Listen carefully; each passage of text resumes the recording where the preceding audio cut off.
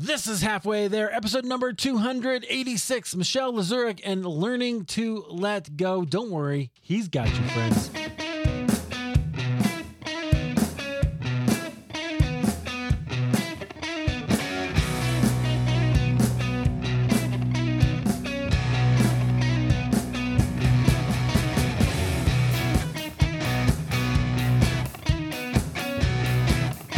All right, well, hey, friends, welcome back to Halfway There. This is the show where we have honest conversations with ordinary Christians about today's Christian experience. I'm your host, as always, Eric Nevins. Thank you so much for being here. I am glad that you've joined. Hey, if you enjoy the show, I think you will, go ahead and share it with a friend. Post it on social media. Tag me. I would love that. Or shoot a text or go to Overcast, which is the app that I use for listening to podcasts. You can grab a single little clip. So if there's a story you love, you can grab that and just text that out or share it on social with a friend. Super cool feature. I think that's great. Guys, our guest today, she is I love this, a multi-genre award-winning author. She's also a literary agent with WordWise Media and a certified writing coach. And she's an author herself. She's written a new book, which I'm sure we're going to talk about because I love the title, which is I Surrender All, sort of, which is great. Our guest is Michelle Lazurek. Michelle, welcome to Halfway There. Hi, Eric. Thank you so much for having me. It's a pleasure. I am glad you're here. And I love that title, I Surrender All, sort of. Like, how many of us have not been there, right? We're all there at some point. Absolutely. Yeah, it's something near and dear to my heart and a topic that God certainly taught me in spades before I was ever able to write about it. So, I have learned a lot of life and God lessons through it. I know that's a book that I needed during all like 75 verses in my fundamentalist church growing up, right? So I surrender all. Anyway, that's interesting. Well, I want to hear about you, but so obviously you're in the writing world. But that's only just a small slice of who you are. So tell me a little more about who you are and where God has you right now. Okay, so I grew up Catholic and grew up in a fairly strict home, a little bit of control and those kind of things there. And my faith journey didn't begin with the Lord. I mean, I always knew of the Lord, went to Catholic school my whole life. Went to church. I went to church. Actually, my parents actually did not attend church very often. They went to Christmas and Easter, if that. And so I had a grandmother, my mother's mother, who lived next door to us. And even as a little kid, she was very devout and she would go to church every Sunday. And I spent a ton of time over her home. And so I would spend weekends there and oftentimes we would go to church together. And I loved church. I loved being there. I loved, even if I didn't understand everything that was being said in the homily or, started to have questions about things, I loved just the process of being there. So I was never opposed to God ever. I've had moments where, I've had those distant moments or those doubtful moments, but there's been no absence of God ever from my life. So I'm very grateful to that. And to be honest, I don't know where I would be today without my grandmother's influence. So just her taking me every week meant a ton to me. And so all throughout my Catholic faith, Catholic school, obediently followed that, and then started to have some questions right around my junior year of high school. Okay, well, hold on. Before you go into that, I want to hear, I just want to explore this a little bit because I think it's so powerful and sometimes gets overlooked because it's not a flashy ministry, right? But your grandmother took you to church, right? She cared enough about you to make sure that you were going to or just going to the place where, well, God is obviously everywhere, but indoctrinating you into that, which I think is sometimes overlooked in its value. I hear these stories all the time. A neighbor picked us up and took us to church because our parents didn't go or whatever, right? It's such a valuable thing, friends. Like if you notice somebody and you want to take them, even if the parents think, hey, it's free babysitting for 4 hours, whatever, it's okay. Like it has a real meaningful impact. Sure. And obviously God can transform and transcend through any motivation for going. You know what I Totally. mean? Like, Totally. you hear so many stories of people who went just for the snacks, you know Yeah. what I mean? And walked out Yeah. with a transformative relationship with the Savior. So, you Or know, or the guys go to youth group for the girls, right? Like I get yeah, it, pretty much. Yeah. but totally understand. But I think that is really a powerful point. So I just love that you shared that, and that's really good. So you were going through Catholic school, and then you started to have some doubts in high school. Yeah. Right around my junior year, I started having questions. Our church had candles that you could light and pray for, someone who was sick or just anything you wanted, but you had to pay a quarter. And I think it was one of my first questions I ever asked my Nana. I said, Nana, why do we have to pay a quarter to pray for my sick grandfather? Like I never understood the point of why you had to pay to light. I forget what answer she gave me, but it was enough to appease me at the time. But I always kind of just like raised my one eyebrow up at that one. It's like, okay. And then, as we were going through, I had gone through confirmation my sophomore year. So I'd already been through that sacrament, and then started questioning, well, how come we have to confess our sins to a priest who is supposed to be human and probably has just as much sin as we do? And then people stopped having answers to those types of questions. And then I think the moment for me where I really started to seek the Lord was actually in one of my religion classes. We had a combination of both lay teachers and nuns. And one nun that was in that class, her name was Sister Janice, and she explained it was right around Easter time. And she was explaining the importance of Lent. And I had always learned it was one of the few activities or just rituals that we participated in as a family, which is kind of weird because we didn't really go to church that often as a family, but we practiced Lent. And one of the things we did is I was told is that we abstained from meat on Fridays, which we did religiously. And I was always asked to give up something for Lent. And so I did, chocolate. I didn't do anything like really sacrificial, like I never gave up TV or anything, like that was like the sacred cow in the home, but like I gave up things like, I don't know, listen to music or something. And, I'm patting myself on the back, figuratively thinking this, I'm a good Catholic girl. And I'm in my religion class and Sister Janice explains the importance of Lent. And I'd always heard that Lent, as we give something up, is to teach us about the sacrifice that Christ had given to us on the cross. And so we are sacrificing something just as he sacrificed something. And so that was all good for me until Sister Janice turned that script around and informed us that had nothing to do with why we were celebrating Lent. It was because way back when there was a disease that had destroyed all the cattle. And in order to keep the cattle clean, and either use them for food or slaughter, that they abstained from meat for 40 days. Oh, and wow. I was just, Lord, I walked out of that class thinking, oh my word, like what else do I not know about my own faith? And so I started asking questions of people. I didn't necessarily go to my grandmother, but I went to, there was a priest that was there just kind of like as a guided, like a chaplain, like a guidance counselor at our school. So I went and talked to him. I talked to a couple of my teachers that I really trusted. And, they gave me the pat Catholic answer. But there was still something in my soul that was just kind of tricked a little bit there, thinking something isn't adding up here. And so the Lord started to seek me at that point. Obviously, he knew I was kind of knocking a little on the door of him. And so he started to put people in my life that knew the Lord differently than I did. One of which was a mutual friend of my husband, now husband's, and mine, who I would attribute to my conversion story. A guy that grew up Catholic himself. His parents never went, and he had fairly recently he had accepted the Lord, then kind of fell away, and then now he was back on fire. And so he was kind of evangelizing to me about the Lord. And the thing I couldn't deny was that I had been in Catholic school my entire life, and I never once touched the Bible. We were told you couldn't, like the priest was the one who was responsible for kind of translating and interpreting the Bible for us. He could write off Bible verses like nobody's business. And I remember one heated argument we had gotten into where we were debating, and I have to prove that I'm boss, because I've been in Catholic school all my life. And what does he know? He's this pagan heathen person and he doesn't know more than I do. And deep down, as I would debate and I would kind of like be stubborn and hold my ground, deep down I was in my heart thinking, wow, like there's just a lot about my faith and about God that I have no idea about. And I would like to know a little more. Yeah, it sounds like you kind of had that sense already that hey, there's probably more going on here than I know, even from that kind of Lent story. That's really fascinating, by the way, Yeah. as we're coming up on Lent.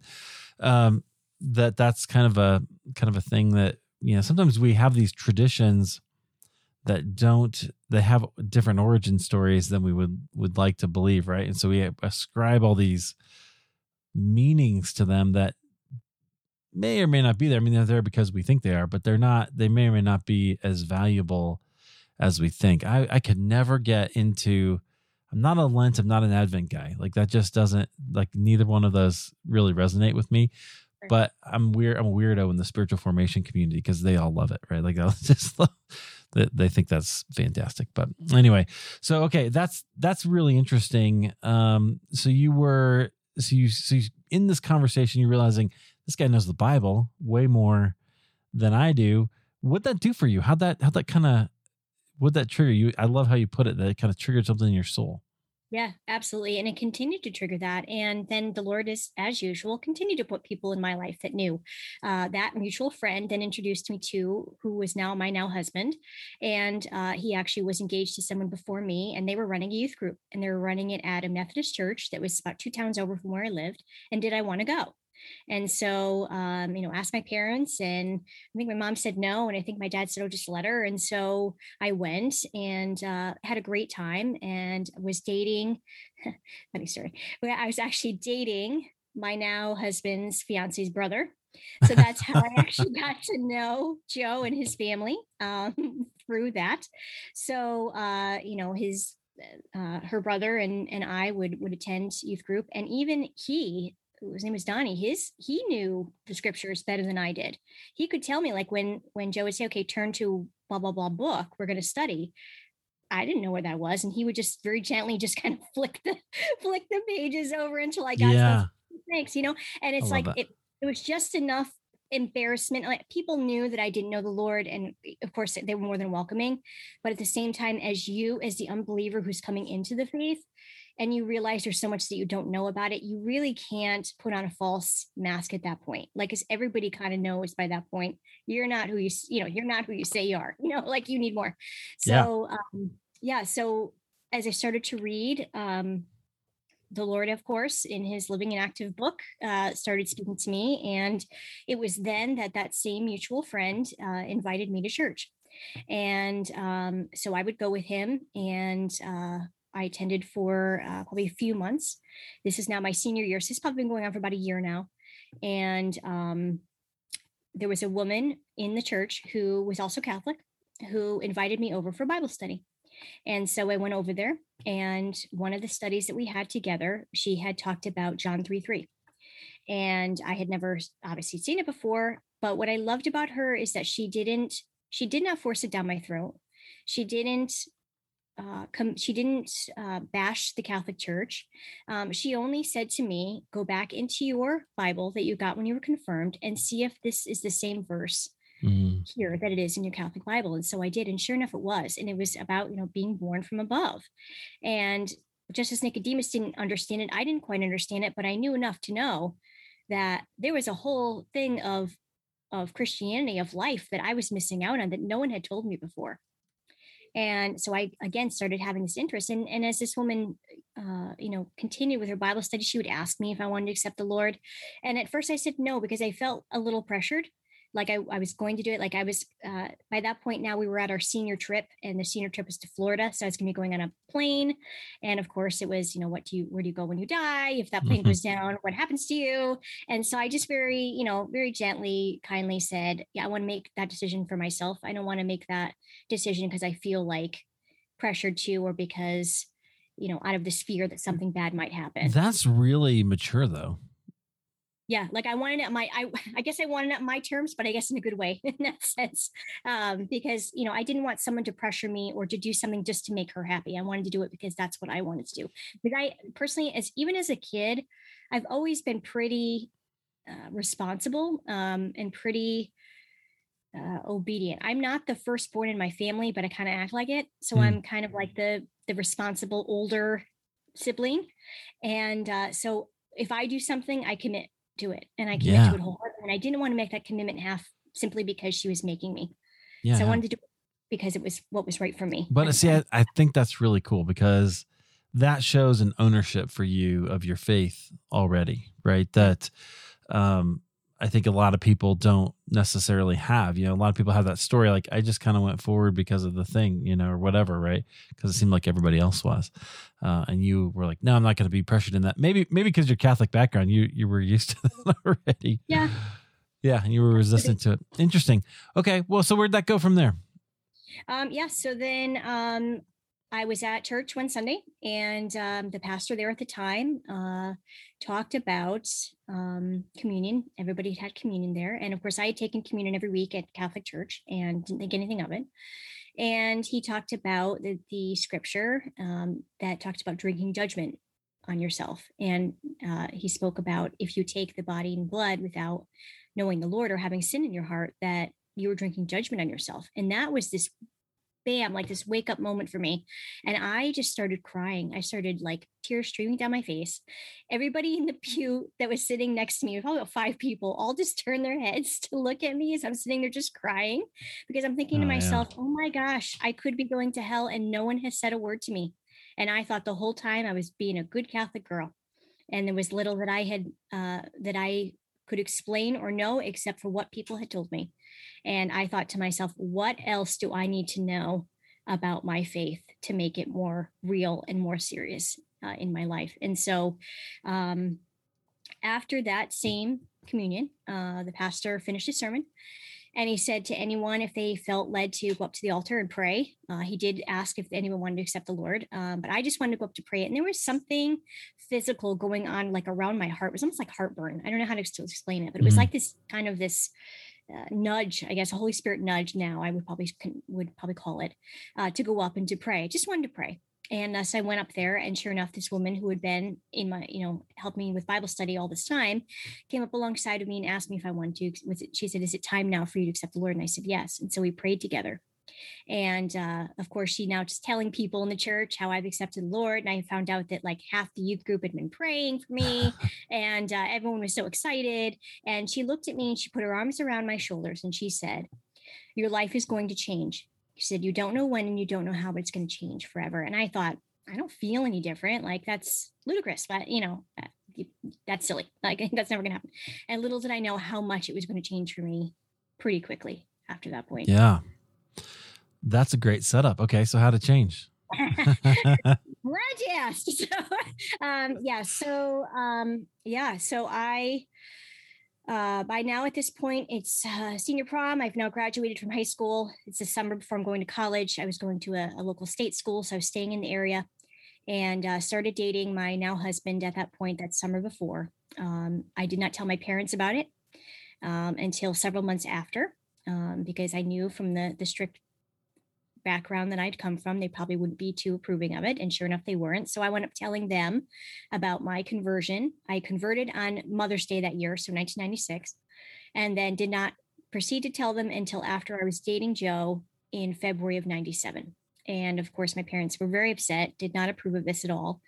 It went through round after round of fighting. Wow. Horrible words were said, horrible things done. This went on for about 2 years. This was for my parents, what I came to know was that for them, our religion was like an identity. So like I'm part Irish. So for them, it's like, my dad says this to this day. He says, you can't change. It's like being Irish. So for him, it's like an identity. So like it's Irish Catholic all the way. And because he's military, like he's Marine, so he fought in Nam. For him, it's like switching sides, if that makes any sense. So for him, it's like a disloyalty to the family. I don't know if that makes any sense to anybody, but yeah. So there's like a huge history there, even that is maybe not directly involved, but probably is like kind of hanging over there. I mean, the whole Irish Catholic versus English Protestant thing, like that's a huge war. So there's more going on there than just like, you can't become a Protestant, which is interesting. That's so, friends, if you thought that was over and that was hundreds of years ago, it's not. It still has consequences that we're dealing with today. Keep that in mind.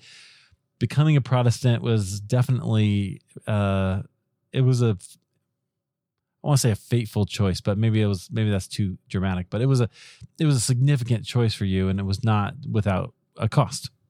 Yeah, absolutely. And I paid a very dear cost for that, because for about 2 years, we did nothing but fight. There was a time when it kind of culminated in my sophomore year of school, where I was just feeling like, okay, I'm over 18 now.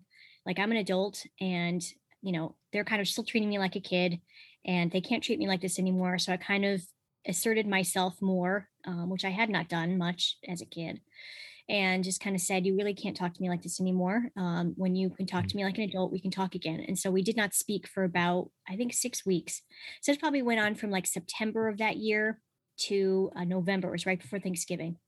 And for our dorm, which I was living in, everybody kind of had to vacate for the week. Like, nobody could stay there. So you had to find a place to go. Well, I had not spoken to my parents in 6 weeks. So I didn't even know if I could come for Thanksgiving. I didn't know if I had a place to go. I didn't know anything. So Joe, of course, says, well, you can come to eat with my family. So I said, okay. So he helped me move my stuff out, my belongings, and, went with him for that weekend, and ate at his home. And then the following Saturday, I worked in an eyeglass, optician office. And it was in a strip mall that was probably about 3 towns over from where we lived. So about a 15-minute drive.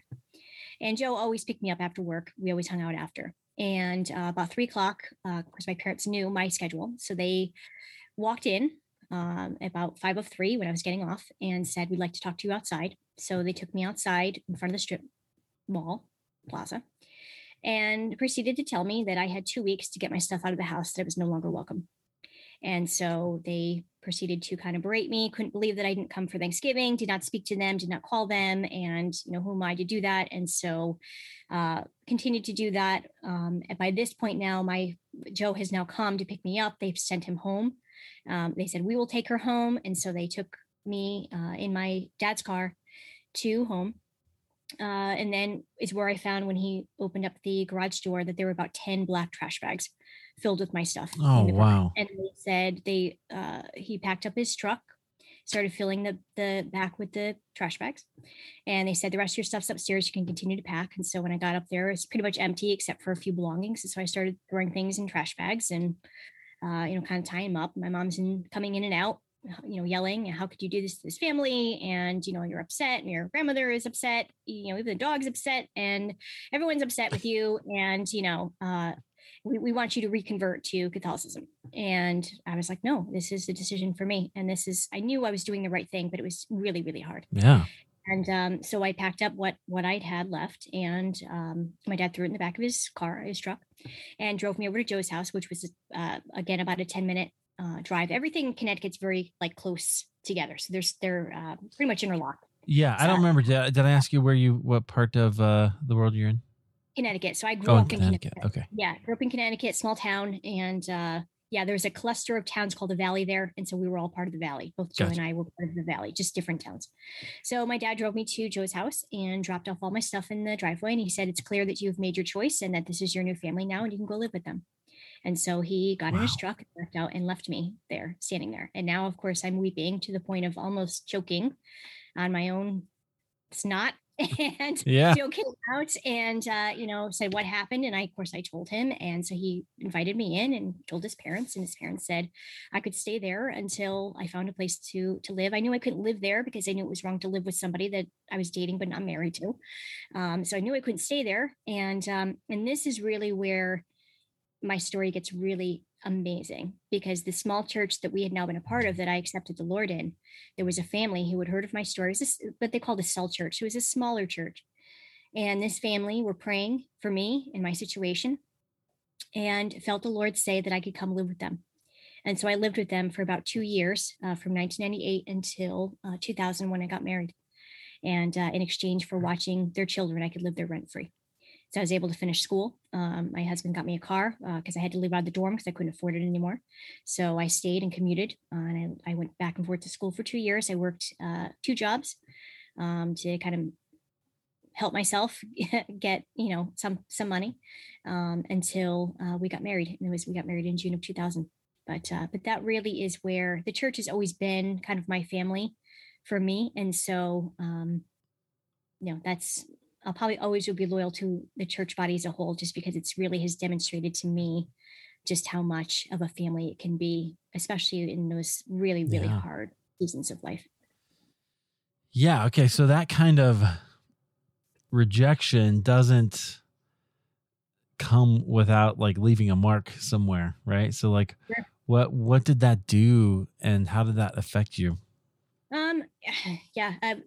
How did it or how does it? Because I imagine Yeah. probably still does on some level. Will I ever be fully healed from that situation? Probably not. But I had to work through a lot of forgiveness. I had to make sure that my anger was not becoming bitterness or rage. And without really the proper skills to do that, that's not easy, especially since I grew up in a home where we really didn't ask.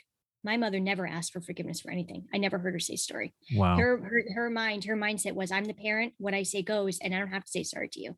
So I never really learned how to forgive until way later, until I understood the fullness of what Christ has done, and it's my paying it forward. The gospel is to forgive others as I have been forgiven.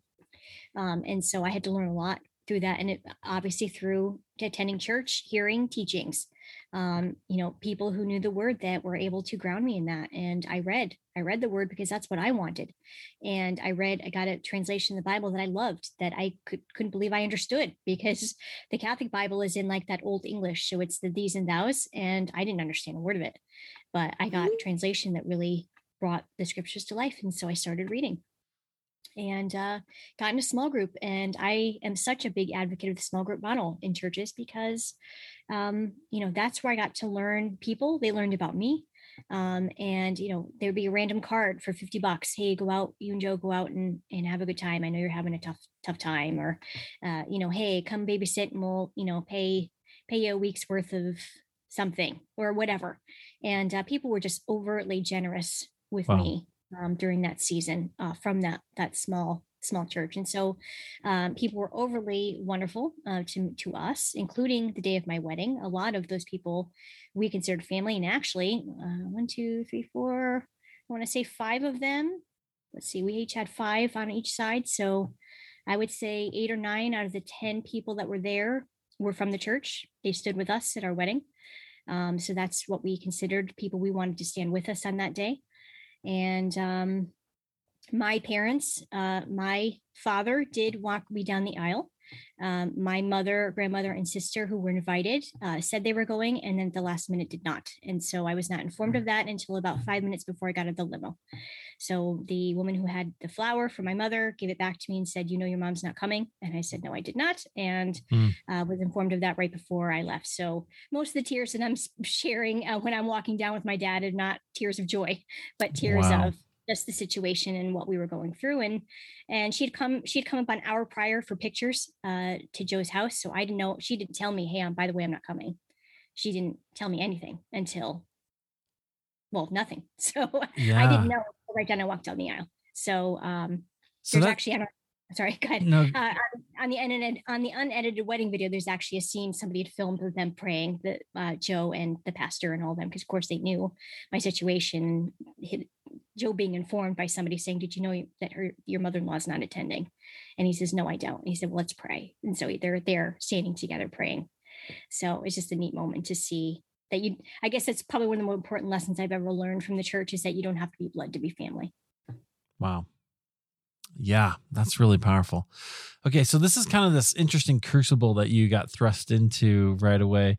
Most people don't have that with their faith. So what I'm hearing you say, definitely your wedding was emotionally traumatic, maybe, or emotional turmoil. Are you on TikTok? Have you heard that emotional day? Anyway, it's but so you had a lot of that, and then, but you're finding your family through the church. So that shapes you in a certain way. That probably shapes your discipleship and kind of your understanding of who the Lord is significantly. Absolutely. And it also, now as a pastor's wife, because after we got married, about 4 months after we got married, we pastored our first church. So ministry and our marriage have always been very closely linked. And it's been hard to separate the two throughout our lives because it just has always been a part of us. And so as we pastor each church we go to, we have always been big, huge advocates of the small group model. And that it should be at the forefront of the ministries that the church provides, because that's really where you learn how to trust others. You'll learn the intimacy that comes with knowing a tight group of people. And honestly, that's how Jesus did his ministry. Like, he had the three that he taught, he had the 12 that he taught, and then he had the masses. So he believed in the small group model. And I think every church should too, because the Sunday church model as it is not set up for intimacy and deep relationships. It's, hi, how are you? Grab your coffee. How was your kid's sports game? Okay, I'll see you later. And people Yep. walk out. And if you're not a part of a small group, you're not really intimately connecting with a lot of those people from the body of Christ. And I think we really, really miss out when we don't do that. Yeah, I'm convinced people don't learn the way they used to either. It used to be that it was really important to have one person who knew the Bible to share scripture, right? Or to share that. And I get that, but we're not in that age anymore. And even academia doesn't teach that way 90% of the time, right? They teach in much more tangible and in a reactive ways. You know what I'm trying to say? Interactive ways. That's the word. So, which is fascinating, and we've got to change that, right? So you found that so that's one of my hobby horses, by the way, Michelle. That's what I just want to see. I want to see that change, because I think going into the 21st century and beyond, we have to meet the discipleship need, not protect what we've had, right? So, anyway, I could go on about that for a while, but so the small group thing, is where kind of you found that. So that's really fascinating. Are there any other like moments along your journey where you felt like the Lord was really close or kind of leading you? Yeah. There's been a ton. I certainly have had also those moments where he's felt distant. I think one of those moments was when we church planted for those 5 years. Those were really tough years, just kind of trying to gather a group of people in a region that I think it almost rivals the Pacific Northwest in terms of the amount of non-believers or people who Sure. have left the faith. So that alone was already a battle, but just to kind of get a core group of people that will stick with you. And it seems to be like a generational thing too, where the younger the generation is, the less value Sunday morning has become. I feel like that's just my experience, and that's just what I've seen over the 22 years I've been doing this. That people can kind of take or leave Sunday, and we'll either watch it online or we'll come once a month. And it's not the same. I guess it's not the same as what I grew up with, which is what I just shared, and just how important and pivotal that was to my spiritual growth. So having that extra battle too just became a very, very dark, hard time in our ministry life, because it was really hard to keep people on a regular basis, people who tithe, people who kind of gave regularly to our mission. And so I won't go into the whole story, but just, numerous places that we wanted to, have church, we were kicked out several times. So we never really had a place to call home until the very end. And then we started to see that, finances were dropping off, and, we need to live, and we both had extra jobs. So we really never even saw each other. And we were kind of facing down the barrel of yet another pay cut to kind of, counteract the finances and expenses of where we were staying at the time. And so I was just like, we just had enough. But I think during that time, one thing that God really showed me in that moment is just my wrong attitude about him and who he was to me. Like, I think for a long time, I think I grew up believing that God was a genie in a bottle or a vending machine. Mm-hmm. That if you just give your requests, God will just give you. When you push a button, God will give you what you want. And when he doesn't give you what you want, then you have every right to be angry or mad and kick the sand at him. And little do we know that that's not at all how he operates.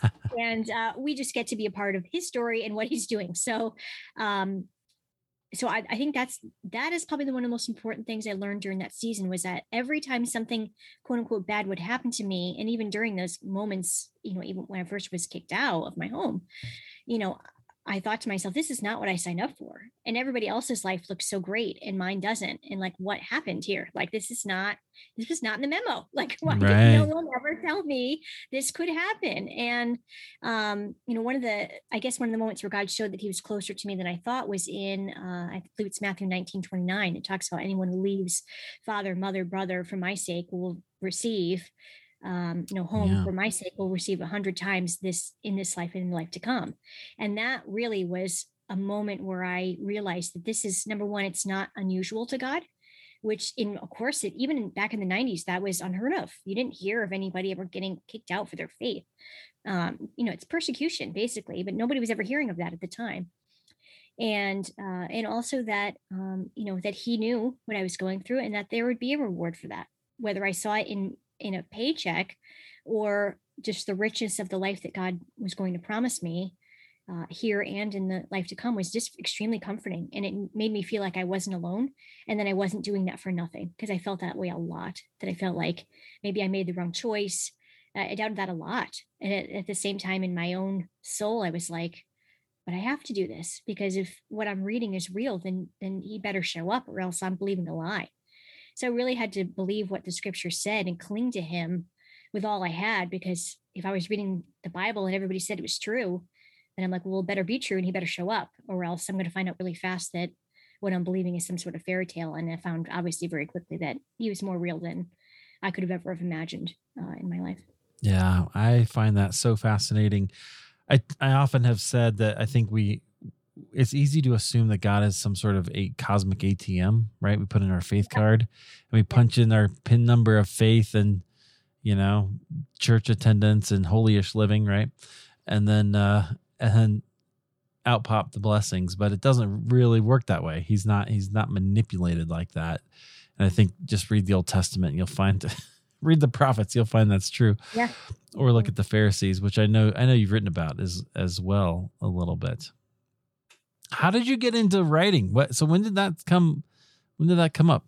Okay, so that was actually during the church planting years, and we had all gone to, our small group of ladies and I did a women's retreat, and it was in 2009, and just felt I was kind of worshiping in my car. I was journaling and just having quiet time, and just felt the Lord press upon my heart to write a book. And that was just so out of the blue, because I had never written anything before that point. I had written a few poems in high school, and then I just went through my yearbooks now and realized I wrote a bunch of the yearbook stories for some of the stuff. So I guess I had been writing a little more than I thought I was.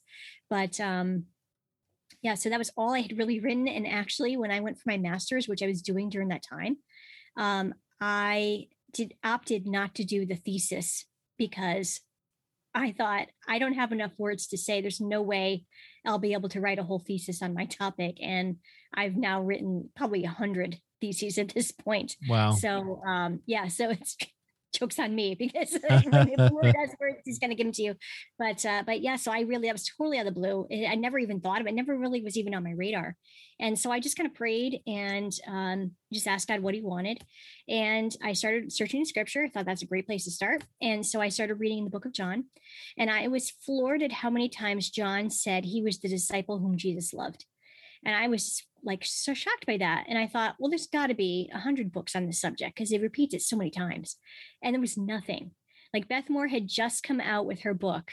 I want to say, I can't remember the name of it, something about disciple, right before that. And that was really the only resource I could find that even broached the subject. And now I'm like intrigued, like why is someone writing about this? And I just, as I studied and as I read through it and pondered it, I just came to understand that my belief in that, why he did that, is because he had such an intimate relationship with Jesus, that he believed he was his favorite. And that's what I wrote. That was my very first book that I wrote. Was I self-published a Bible study called Becoming the Disciple Whom Jesus Loved. And, I was obedient to it, and I just made an arbitrary word count and, just kind of hit goals and things. And I worked in a before and after school program. So I worked in the morning, then I came home and wrote, and then I went back to work. So they were long days, but I did wind up self-publishing that in 2011, and the rest is history. Got connected with a vanity press at that time, and they were able to kind of show me the ropes and what a manuscript would look like. And so I learned kind of the 101s on writing there. And then just kind of, came along, and every time I felt like God was calling me to write something else, I did my due diligence and I wrote about it. And now we're on book 14, I think. Wow. So God does reward the faithful, and too much is given, much is expected. And if he was going to give that to me, I was going to be obedient to it. And it didn't matter to me whether it hit the bestseller list. It just mattered that I was able to do what God had asked of me. I think that's a really important point. It's fascinating that you didn't want to write a thesis and then you're like, okay, I guess I'm gonna do that. But also just like you said there, it doesn't always matter. I think for Christian creatives, we see all these people who, write books and it does hit the bestseller list, or they're got this big promotion machine or whatever. And it can make us feel a little bit insecure, right? About kind of what we're producing and the results. But I often tell my podcasters, like, hey, look, if you're getting 50 downloads every episode, if you had 50 people in your house, that would be a big deal, right? That would be a night that you would prepare for, and and you would remember, right? You would take pictures, you would do things like that. So don't underestimate just because it's on the internet, right? Like that can be really valuable. I don't know. How do you handle that as an author? I think it's one of the biggest pieces of information or advice that I give to writers, especially beginners who, kind of want to pick my brain and find out where they can get started is that you're a writer, whether you write for one person or 10 people or 50 people or 5,000. Like it's not our job to, right off the bat believe that we're going to be published with Thomas Nelson and make the bestseller list, because that's not for everybody, and that's okay. But it doesn't mean that you're any less of a writer because of that. And the writing industry as a whole, the publishing industry, is all about proving yourself. So it's really hard to not get into that trap, not only of comparison, but also performance, that I have to be better. I have to know this person. I have to constantly be shooting, climbing this ladder of success. And the reality is that Jesus does what he wants to do with his books when he wants to do them. And it's his message, and he has a right to do with it whatever he wants. And if I'm not going to write it, he'll find someone who will. So I just get to be lucky enough to be a part of what he's asking me of. The problem becomes is when people don't realize and they want that Thomas Nelson contract right now. And I always tell people writing is a marathon, not a sprint. And you start off with a blog post, or you start off with an article, and start there and start honing your craft. Some of the best writing should be from Twitter, because you only get a certain amount of characters, and you have to really succinctly communicate a message that's going to go out to the masses. And you can't go beyond those characters. So it's like kind of like it's almost like speed dating for writers. It's like you can figure out how to write really well and succinctly in whatever the amount of characters is or less. So, yeah. What's interesting about that is you're honing a muscle, right? Like, and so it's been helpful to me to think of writing as a muscle. I've been writing for Podcast Magazine for a couple of years now. It's getting easier, although it still takes me way too long, but it gets easier because you work that, right? And you learn what to do, and you know how to kind of pull in a quote or whatever it is. And it gets easier and easier, and which is really kind of fascinating. But we don't like to think about that, right? We're kind of an instant society these days. We like to just blow up, but it doesn't. You don't see all the work that goes into not only the book, but also the building of the platform and over time, right? It just takes time. As an agent, I get so many people who pitch me, not only to writers' conferences, but also just, solicitations through email and through our agency. And I would love to say yes to everyone, because everyone has God's message that they want to bring out to the world. But I can't take everyone. And to be honest, I don't take a ton of them because they don't have the platform. And for me, platform is still king. And every time something in our world changes, like a global pandemic or a shipping and printing crisis in the publishing world, this all changes. And so we have to emphasize platform even more so now. And so it's becoming harder and harder to get published traditionally. Having said that, it's no better time to be an author, because there's 1 million books published on Amazon like every year. So we can still get our message out there, but the marketing is really where it's at, because you have to allow your book to rise to the top. So you have to be the cream of the crop, and it's only laid on you. Like, a lot of people think that the publisher just does it. Right. And they do. Some of them do. Some of the larger ones do have publicists that kind of take your hand and help you with that. Absolutely. But the onus is always on us, because that's our audience. And so we have to figure out how to get our book to our audience in a way that will help them and benefit them in the best way. Yeah, man, I love that. So it's really your responsibility to promote your thing. I want to go back to the platform thing because I think that is really interesting, and I think people they find that daunting, right? The work of being, whether you're an author or a podcaster, or some other a YouTuber. My son is loving YouTube shorts. He's making these little YouTube shorts, and he gets so excited when he gets 2,000 views. I'm like, yes, that's great, which is good for a 13-year-old, right? Absolutely. But I keep telling him, keep going, right? Keep going, because you have to just keep doing the work. There's a discipline to that, right? That you have to commit to it and decide you're going to do it regardless of the results. And it's a discipline. For sure. And it also requires a teachable spirit. Like, I never forgot the first writers conference that I ever attended as an author. It was, 2011, and I was pitching The Disciple Whom Jesus Loved, and deer in the headlights, had no idea what I was doing. I went to like one of the biggest ones, She Speaks. So yeah, way to go there. And, went there. You get to have 2 or 3 appointments, 15-minute appointments with editors and agents. So of course I did that. And I never forgot my very first one. Normally they do those appointments one-on-one, and you get 15 minutes to kind of pitch your work, and then they kind of look at it and then they give you feedback. This one, with my very first one, had no idea to expect, was with a woman from David C. Cook. Her name was Terry Beheimer Cook. And she did a group appointment. So she did them in half-hour intervals, and she allowed 5 or 6 people at one time to come in. And we all sat at this round table, and she spent probably the first 10 or 15 minutes telling us all about David C. Cook and what they were about, and then gave us 1 minute to pitch our books. And then she gave us all this kind of immediate feedback. So she went, I was probably 3rd or 4th in, and, she was saying, well, this first person goes, well, you probably need to do X, Y, Z. Next one said same thing. Third one, I gave her the thing. I gave her the title and the pitch, and she said, love it. I would love to see more. Then she went on to the next one. And I was like, what did you just say? and she wasn't, she was a tough cookie. Like, she didn't take everyone's. And at the very end, I went over to her and I said, thank you so much for seeing potential in my work, and I would love to send you something. She gave me a card, and she said, but you better be ready. She said, wow. And one of the things that she had told us in that group appointment was that she used to be a screenplay writer, and she used to review them for people. And she said, if you didn't have her by page 1, you didn't have her. And she said it used to go in the circular file. And so she knew what good hooks were. She knew what good stories were. And if you could hook her in the first couple of pages, you probably had potential to kind of see it on. And so I never forgot that. And I gave her the proposal like I wanted. And that woman called me on the phone, and she spent over a half hour with me going through page by page my proposal. Said, well, you said this here, don't say that, say this here. Went through the pages of the manuscript, said, well, you started a little early, why don't you start here? Or you forgot to add this particular thing. She gave me so much wonderful feedback. I never forgot that.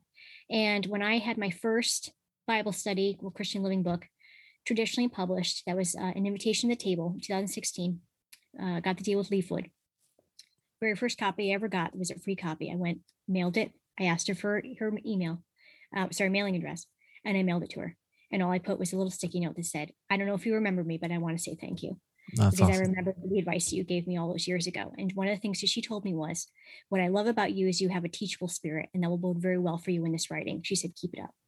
And I cut out that email and I posted it on my bulletin board. And on the days when things got hard, and I had plenty of friends, encouraging notes, all those kind of things, but that I stuck up there. And I also stuck up some who were friends that didn't like the book.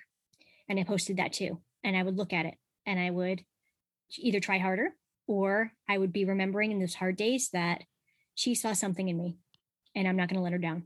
And so I worked. There was another 5 years before I got it, but I got it. And the first person I thanked was her. And the second that I thanked was actually the family who took me in. Oh. Because without them, I wouldn't have a book. I wouldn't have a story about, because the book was about hospitality and how I learned what hospitality really was in a really tough season of my life. So I really write books that I have not, I have never written a book that I haven't fully experienced. So that's kind of where this new book kind of comes in, is my, some experiences that I've had over this past couple of years. Yeah, so I'd be remiss if we didn't at least talk a little bit about I Surrender All, sort of. So that's a great title. I'm a sucker for a great title, so I like that. So where did that come from, and what are people going to get from it? Yeah. So in end of 2019, I'd had this idea. Something again felt God impressing upon me. I did my proposal, went through chapters, started pitching it around to writers' conferences, and got nowhere. So I did what I normally do, which is kind of stick it on my desktop, and thought I must have heard wrong, or when God tells me it's time, I will self-publish it, and that's okay. And so the end of 2019 came, and I have always struggled with anxiety. Even as a kid, big shocker to the listeners who just heard my story as to why. And I've always kind of kept it at bay. I've been able to use coping mechanisms and strategies to help keep it, in control until the end of 2019. Had a lot of tensions going on, work related, personal tensions that all just kind of culminated in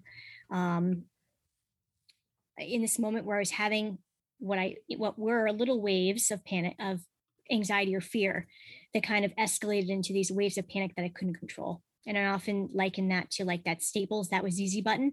Like somebody just kept hitting this button over and over and over again, and I could never get it to stop, to the point where I was not functioning normally, and was panicked all the time from the minute I got up to the minute I got laid down.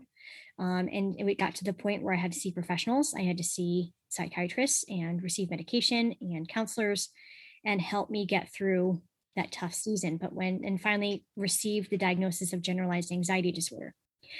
So I was glad to have a label on it. But it was really tough. Like that was just yet another hard season of the abundant life that Christ promises, is having to learn how to surrender, how to learn how Yeah. to let go. And the reason why I titled it that is because the very first church we ever pastored, we were singing the hymn, we were practicing for worship team, we were singing the hymn, "I Surrender All." And the gentleman who was playing the guitar put his guitar down, and he said, "Well, that's not really true, is it?" And we said, "What do you mean?" He said, "Well, we surrender all. I'm sorry, we surrender some, but do we really surrender all?" And I remember that hitting me, thinking, well, he's right. Because we kind of, we put our hands up and surrender every Sunday. And yes, Lord, we love you. And I don't doubt that people do, but then they go home and they take everything up that they're supposed to be giving over to God. And so the book is really asking the question, what areas of your life are you keeping away from God, not laying down, that God really wants you to give him fully so he can do the miraculous in our life? And the subtitle is "Laying Down Your Plans So God Can Do the Impossible." Yeah. And it really is about all the things that we have, these favorable outcomes we really want for our lives, that we really, in the end, really don't have any control over. And when you're in that panic state, like I was, there is no functioning normally. So every area of my life was deeply impacted by this. And so it was really tough. So I had to really let go of anything that I was holding back from the Lord, to really see him work. And I did. I saw him in just miraculous ways, so many times throughout that. And yeah, so that's why it's the title, because I think all of us have areas of our lives where we really don't want God to have, because we're afraid he's going to mess it up. And yeah, so that's really where the book comes from. And it really comes from my experience of anxiety, but then also, how do you really learn how to give your life over to God fully? Yeah. Was there a moment that you had to surrender even the anxiety to the Lord? Yeah, I mean, yeah, before, when I was seeing psychiatrists and things, we were trying a myriad of medications. So not everyone worked at the time, and they were trying to get the diagnosis right. And they don't always get that right the first time. And so I was trying medication that didn't always work. And some gave me side effects that were worse than what I was dealing with. And so it was a trial just to get the right medication at the right dosage for the right period of time before I could really function in a way that was good for me. But it was my new normal. And it's so funny that it actually came by the time I finally got the diagnosis and was kind of coping with that. That's when COVID started. And so the week after, I really started getting on medication, it's starting to kick in, and some of those, protocols have been put in place. Our church shut down, and so I didn't get a chance to really see anybody. And I had taken leave of absence before that. So I had seen people for like a week and then everything shut down. Wow. And I didn't see them for like 4 months. So people were asking, are you okay? Like, because we haven't seen you for a long time. So again, the local church was wonderful to me as usual. The cards, the flowers, the gifts, the stories of people who had either personally struggled with this or had family members who had, that really spoke to me. And I would also like to say, during my recuperation time, when COVID first got started, I read Terry Wardle's Same Kind of Crazy.